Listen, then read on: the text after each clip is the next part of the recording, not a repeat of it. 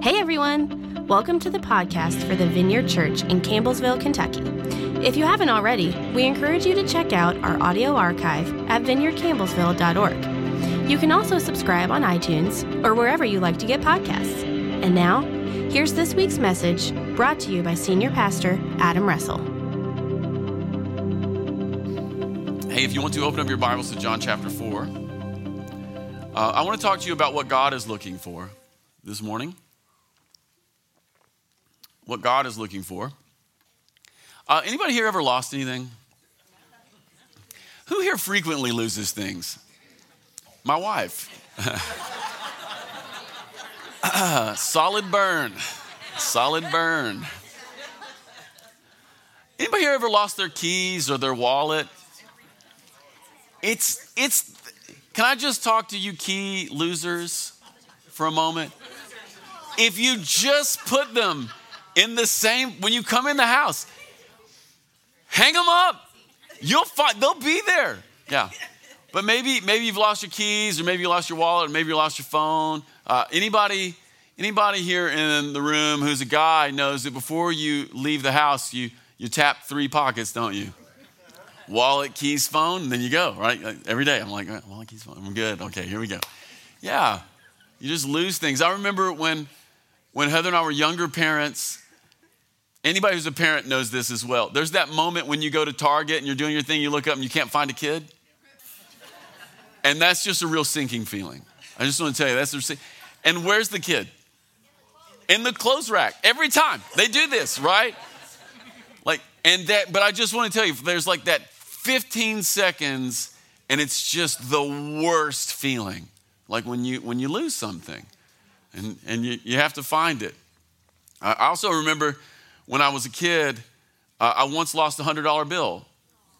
And for a kid, that's like $1 million. I mean, it's not 100, it's $1 million, you know?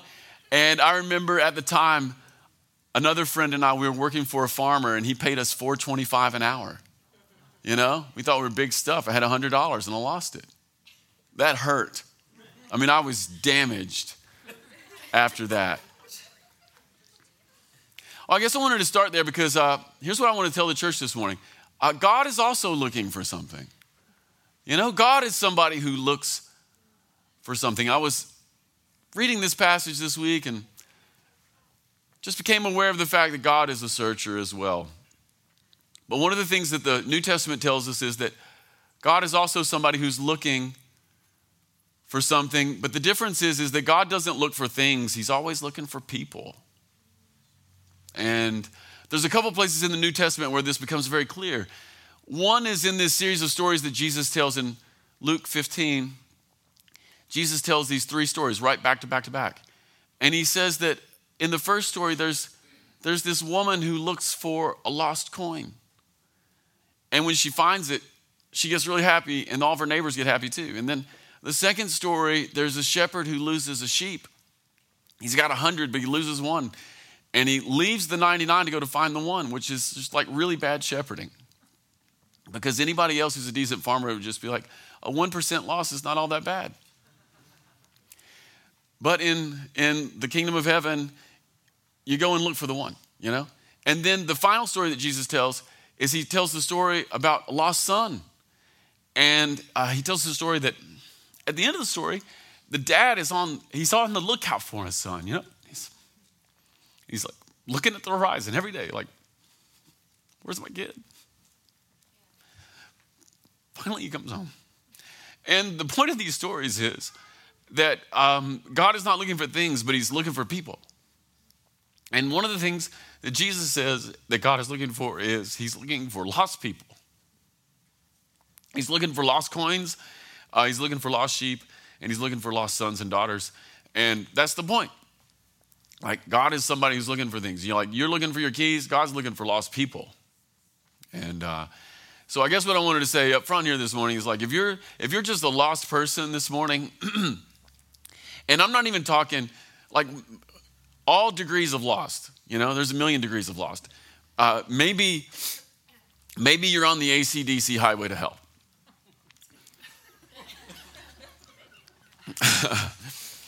Have I ever gone to the gym when they didn't play Highway to Hell? Never, But maybe you're on the highway to hell. God's looking for you.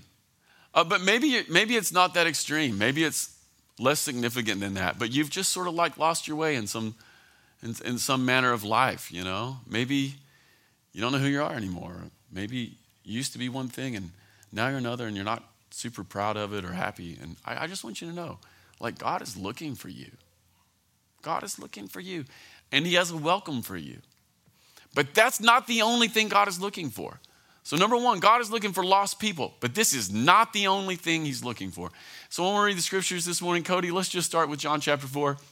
We're going to read several scriptures, and then we're going to land in a moment here at the end. Jesus comes to this well, and he sends his disciples off to get some food, and then he's there alone. And he meets a Samaritan woman.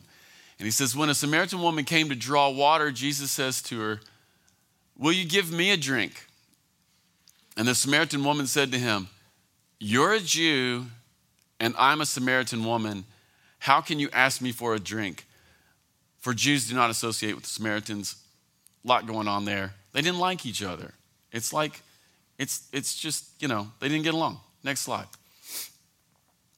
And Jesus answered her, if you knew the gift of God and who it was that asks you for a drink, you would have asked him and he'd given you living water. We're just flipping here all of a sudden. Sir, the woman said, you have nothing to draw with and the well is deep. Where can you get this living water? Are you greater than our father Jacob, who gave us this well and drank from it himself, as did his sons and his livestock? And Jesus answered, everybody who drinks out of this Jacob well is going to be thirsty again. But whoever drinks the water that I give them will never thirst. Indeed, the water I give them will become a spring of water welling up to eternal life. And the woman said to him, this is great. Sir, give me this water so that I don't have to get thirsty and keep coming here and working my brains out, pulling it up out of this deep well. She said something like that. Sometimes when you read the Bible, you have to fill in, right? And he told her, now notice how quickly all of a sudden this conversation is changing. Like they've been talking about water, living water. You don't have a bucket. Please give me some. If you knew who you were talking to, you'd ask me for a drink. Sir, give me your living water. Verse 16, hard turn. Hey, why don't you go get your husband and come back? And she says to him, I have no husband. And Jesus says to her, you're right when you say you have no husband. The fact is you've had 5 husbands, and the man you have now is not your husband. What you've just said is really true. Sir, the woman said, I can see that you're a prophet. Like you just feel the screws are getting turned here. Like I thought we were talking about I thought you wanted a cup of water, Jesus. Why are you talking to me about my life? Our ancestors worshiped on this mountain, but you Jews claim that the place we must worship is in Jerusalem. Read for that at the temple. And then here's our main text this morning. Woman, Jesus replied, believe me, a time is coming when you will worship the Father neither on this mountain nor in Jerusalem. You Samaritans worship what you do not know. We worship what we do know, for salvation is from the Jews. Yet a time is coming and has now come when the true worshipers will worship the Father in spirit and truth, for they're the kind of worshipers the Father seeks. God is spirit, and his worshipers must worship it in spirit and in truth. I hope you notice in 23 there, the other thing that God is looking for is he's looking for worshipers. God's looking for lost people, but he's also looking for worshipers.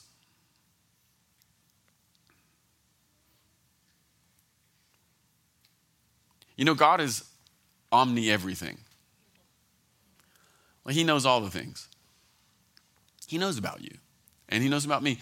Jesus even says this wonderful thing at one point in the Gospels. He says, God even knows the number of hairs you have on your head. Some of you, it's a 0. It's like really easy. It's like 0. But for those of you who still have hair on your head, he knows And not only does he know every hair on your head, he knows all the intimate details of your life. Like God's got all the omnis in check. And nothing escapes his eye.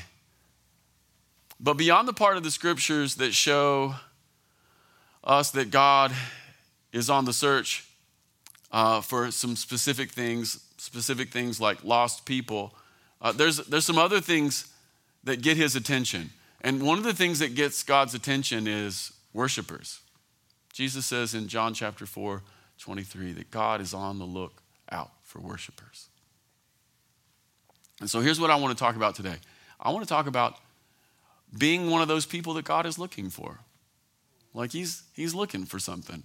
And I want to talk to you about being a worshiper because of this. This is like the main reason. Because it's your main purpose in life. And if you fail to be a worshiper, you forfeit the main purpose for which you were created and made to live. Like it'd be a real shame to live your 80 years and never do or be the thing that you were called to do and to be. We've read the passage this morning, but I just want to skip like a stone because there's just kind of a lot of stuff happening there. Here's what we've read so far. It goes something like this. Jesus meets this woman at the well, and they're there alone. Right away, tons of social taboos because men and women at this time, they don't share private moments together. That would just call into question not only the woman's morality, but also Jesus' morality. So there's just tons of stuff there. Secondly, you've got Jews and Samaritans. Deep social, cultural, and ethnic divisions right on display, right? So there's all this stuff, and some of it pops through in the passage, and Jesus is there, and he's waiting on this guy to get back, and he sees her drawing water. He says, hey, why don't you give me some water? And it shocks the woman because she's like, who's this man who's talking to me? Number one, you're a Jew, shouldn't talk to you. And number two, you're a man and nobody else is around, you shouldn't be talking to me. And she says, you know what?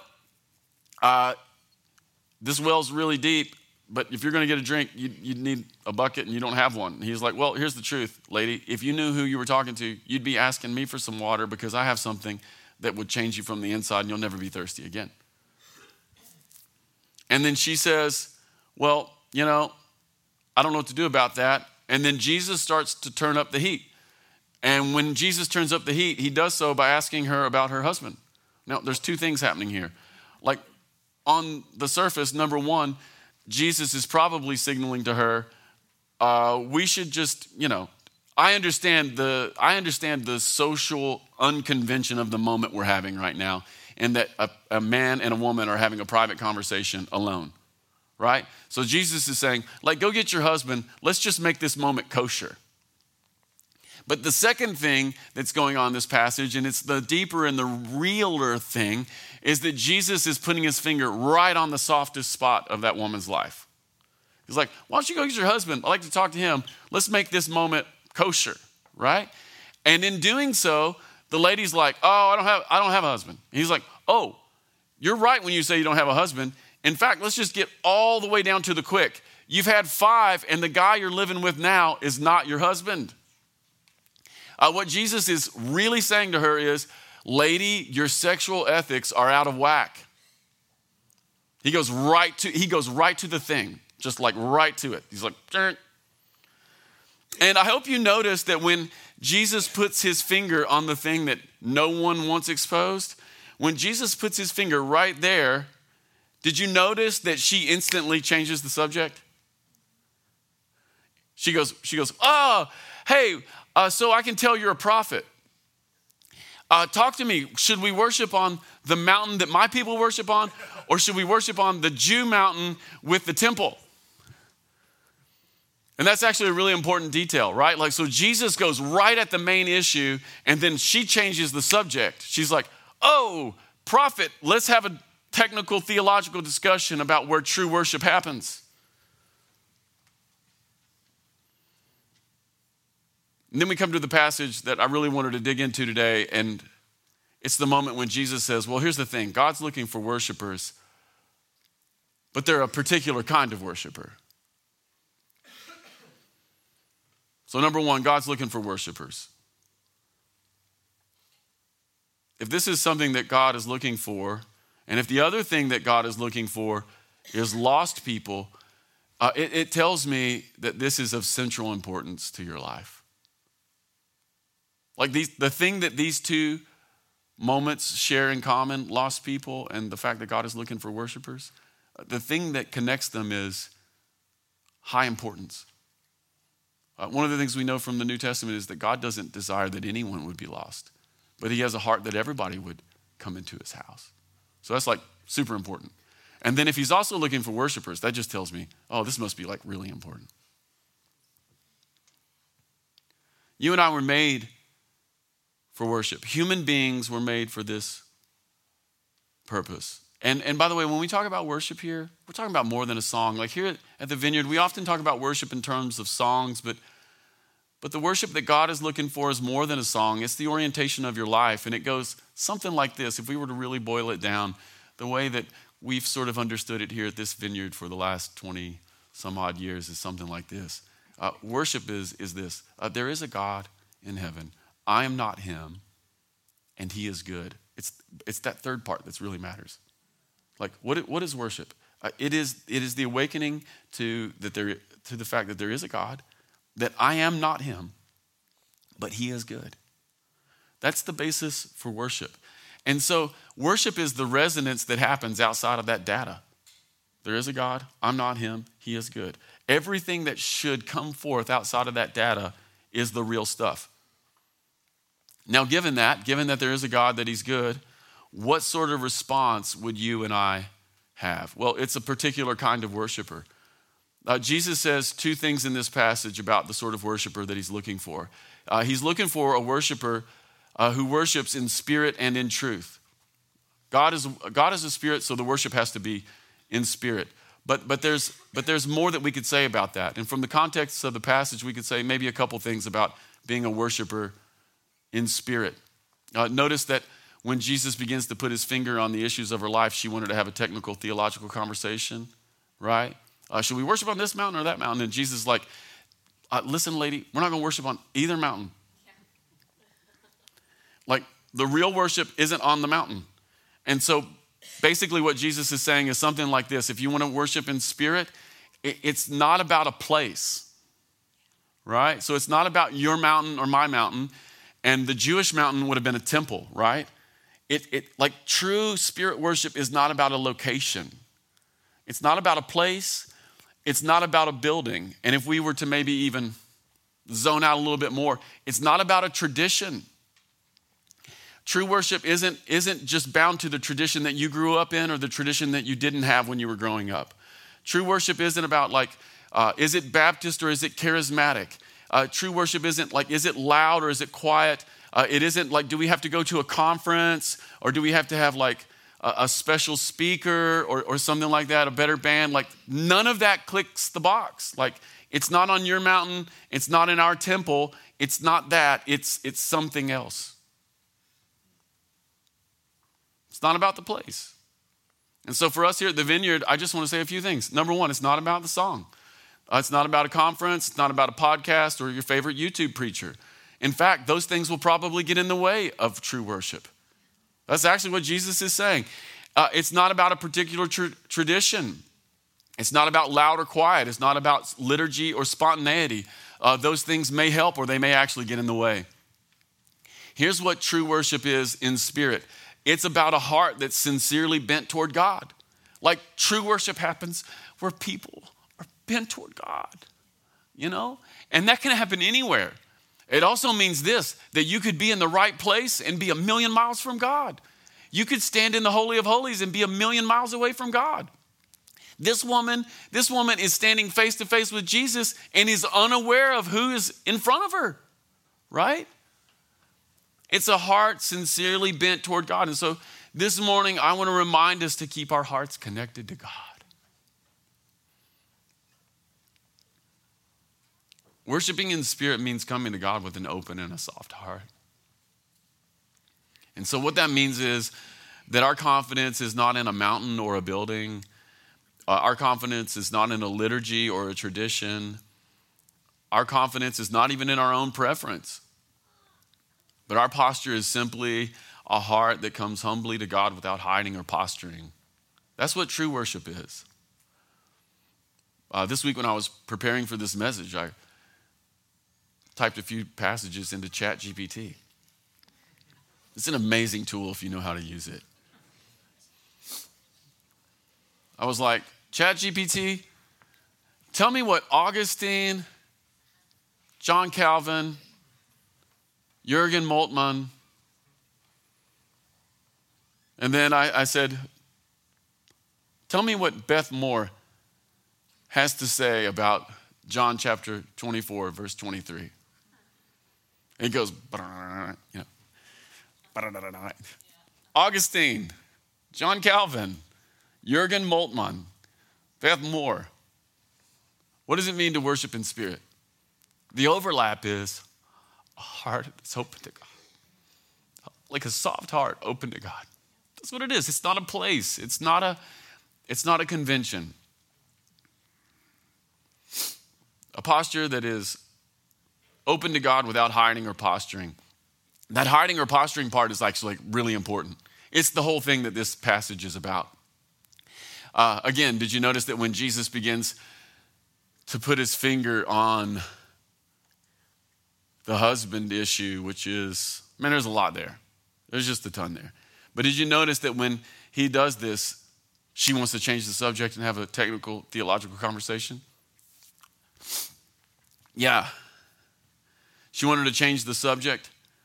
It's interesting to me that when she wanted to change the subject that she was using was God.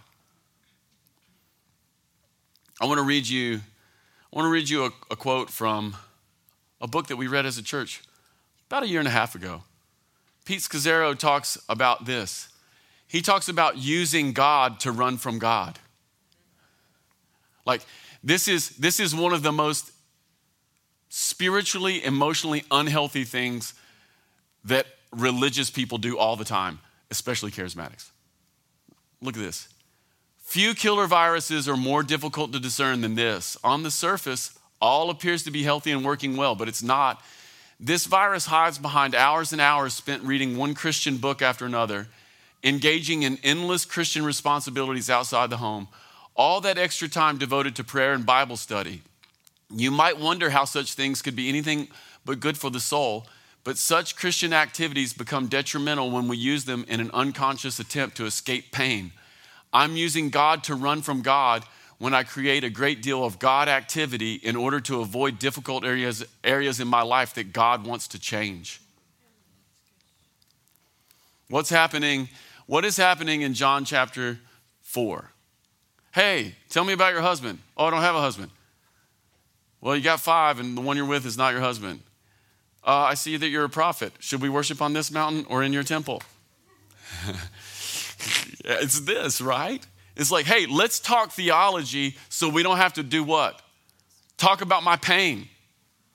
And in that context, Jesus is like, here's what God is looking for. He's looking for worshipers who won't hide from him and who will worship in spirit and in truth, who will get outside of like the technical theological conversations and keep their heart open to him so that when he wants to address the pain in your life, he can do it. Like, what does it mean? And here's one of the things that I want to say to the Vineyard. Like, if we want to be a church that actually worships for the next 50 years in spirit and truth, everyone in here is going to have to stop using God to run from God. It's not just a virus out there, it's a virus in here.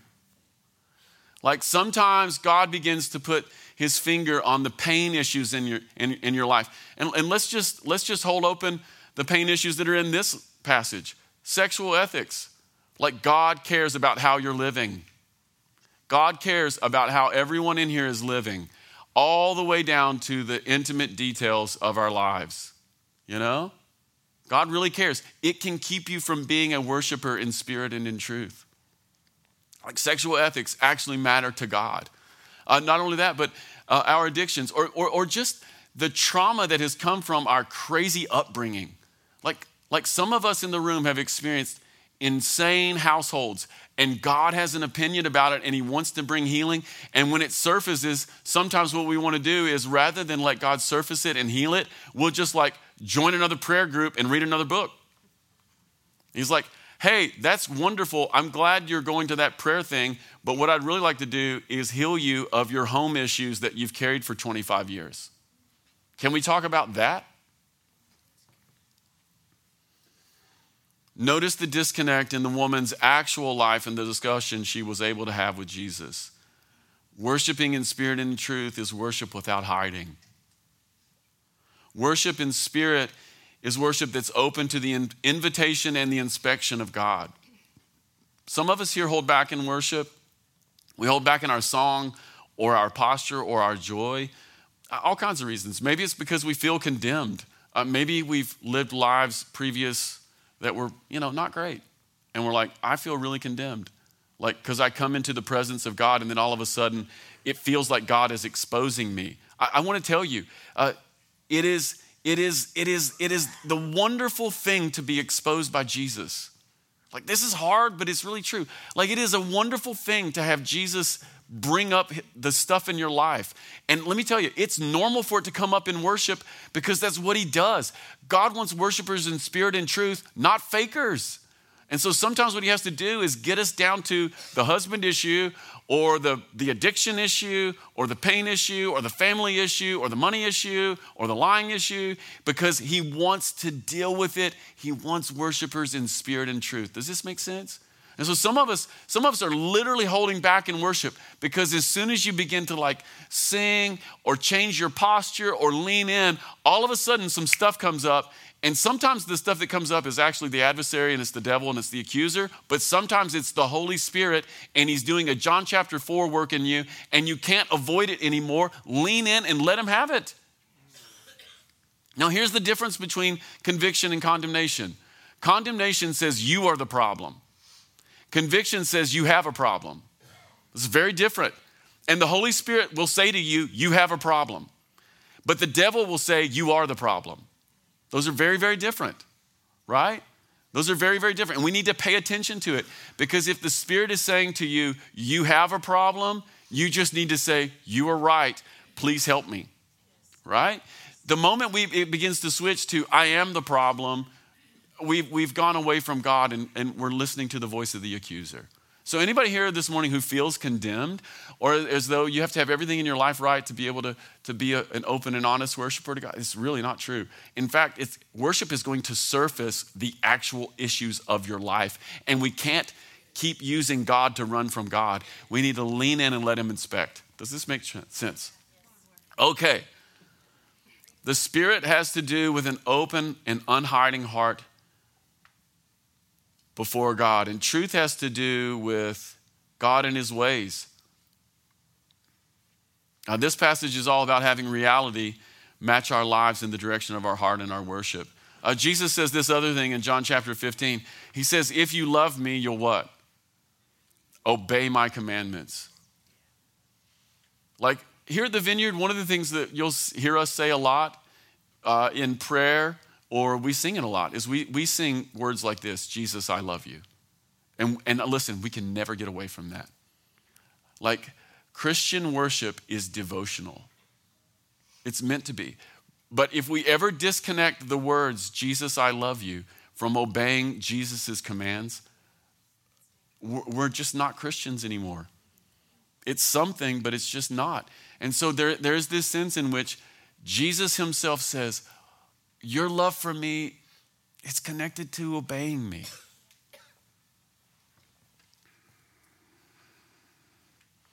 Okay, I just want to land here. One of the things that will happen, not just once in your life, but hopefully over and over, as odd as it is that Jesus is going to circle in on the actual issues of your life. And not just once. Not just once. Jesus is going to circle in on the actual issues of your life.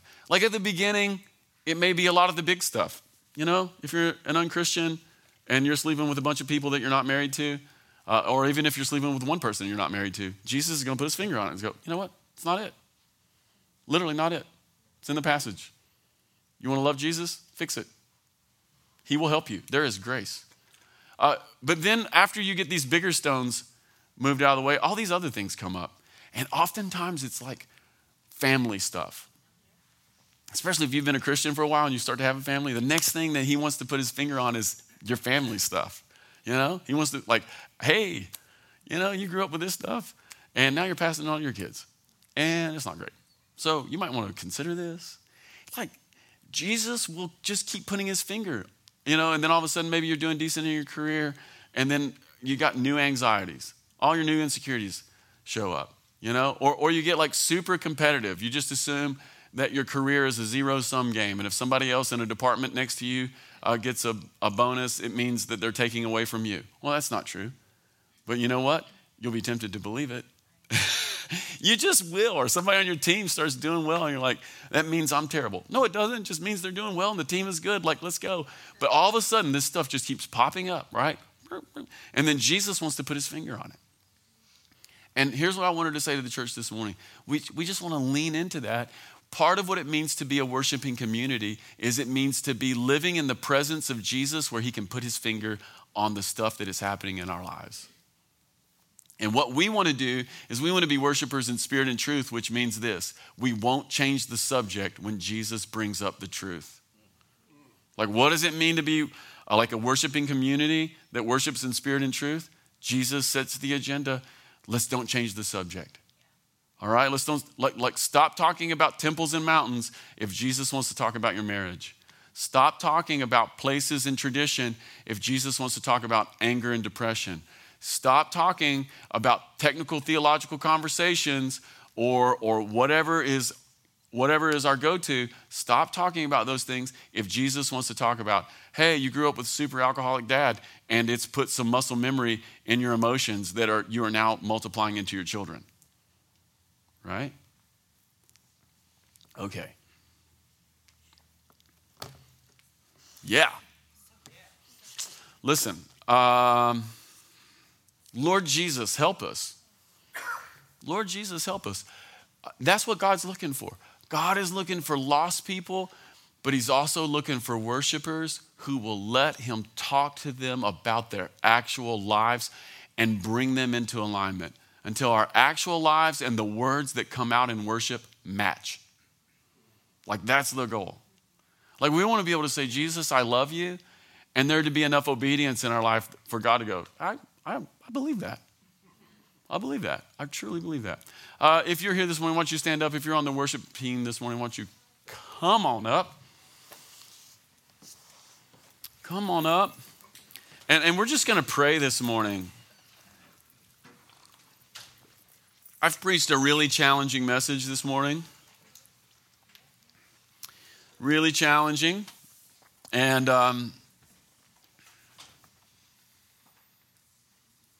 but the Spirit is here. He just wants to help us. The Spirit is here. Thanks again for stopping by the podcast of the Vineyard Church in Campbellsville, Kentucky. If you'd like to keep up with what's happening at the Vineyard, you can follow us on social media. Until next time.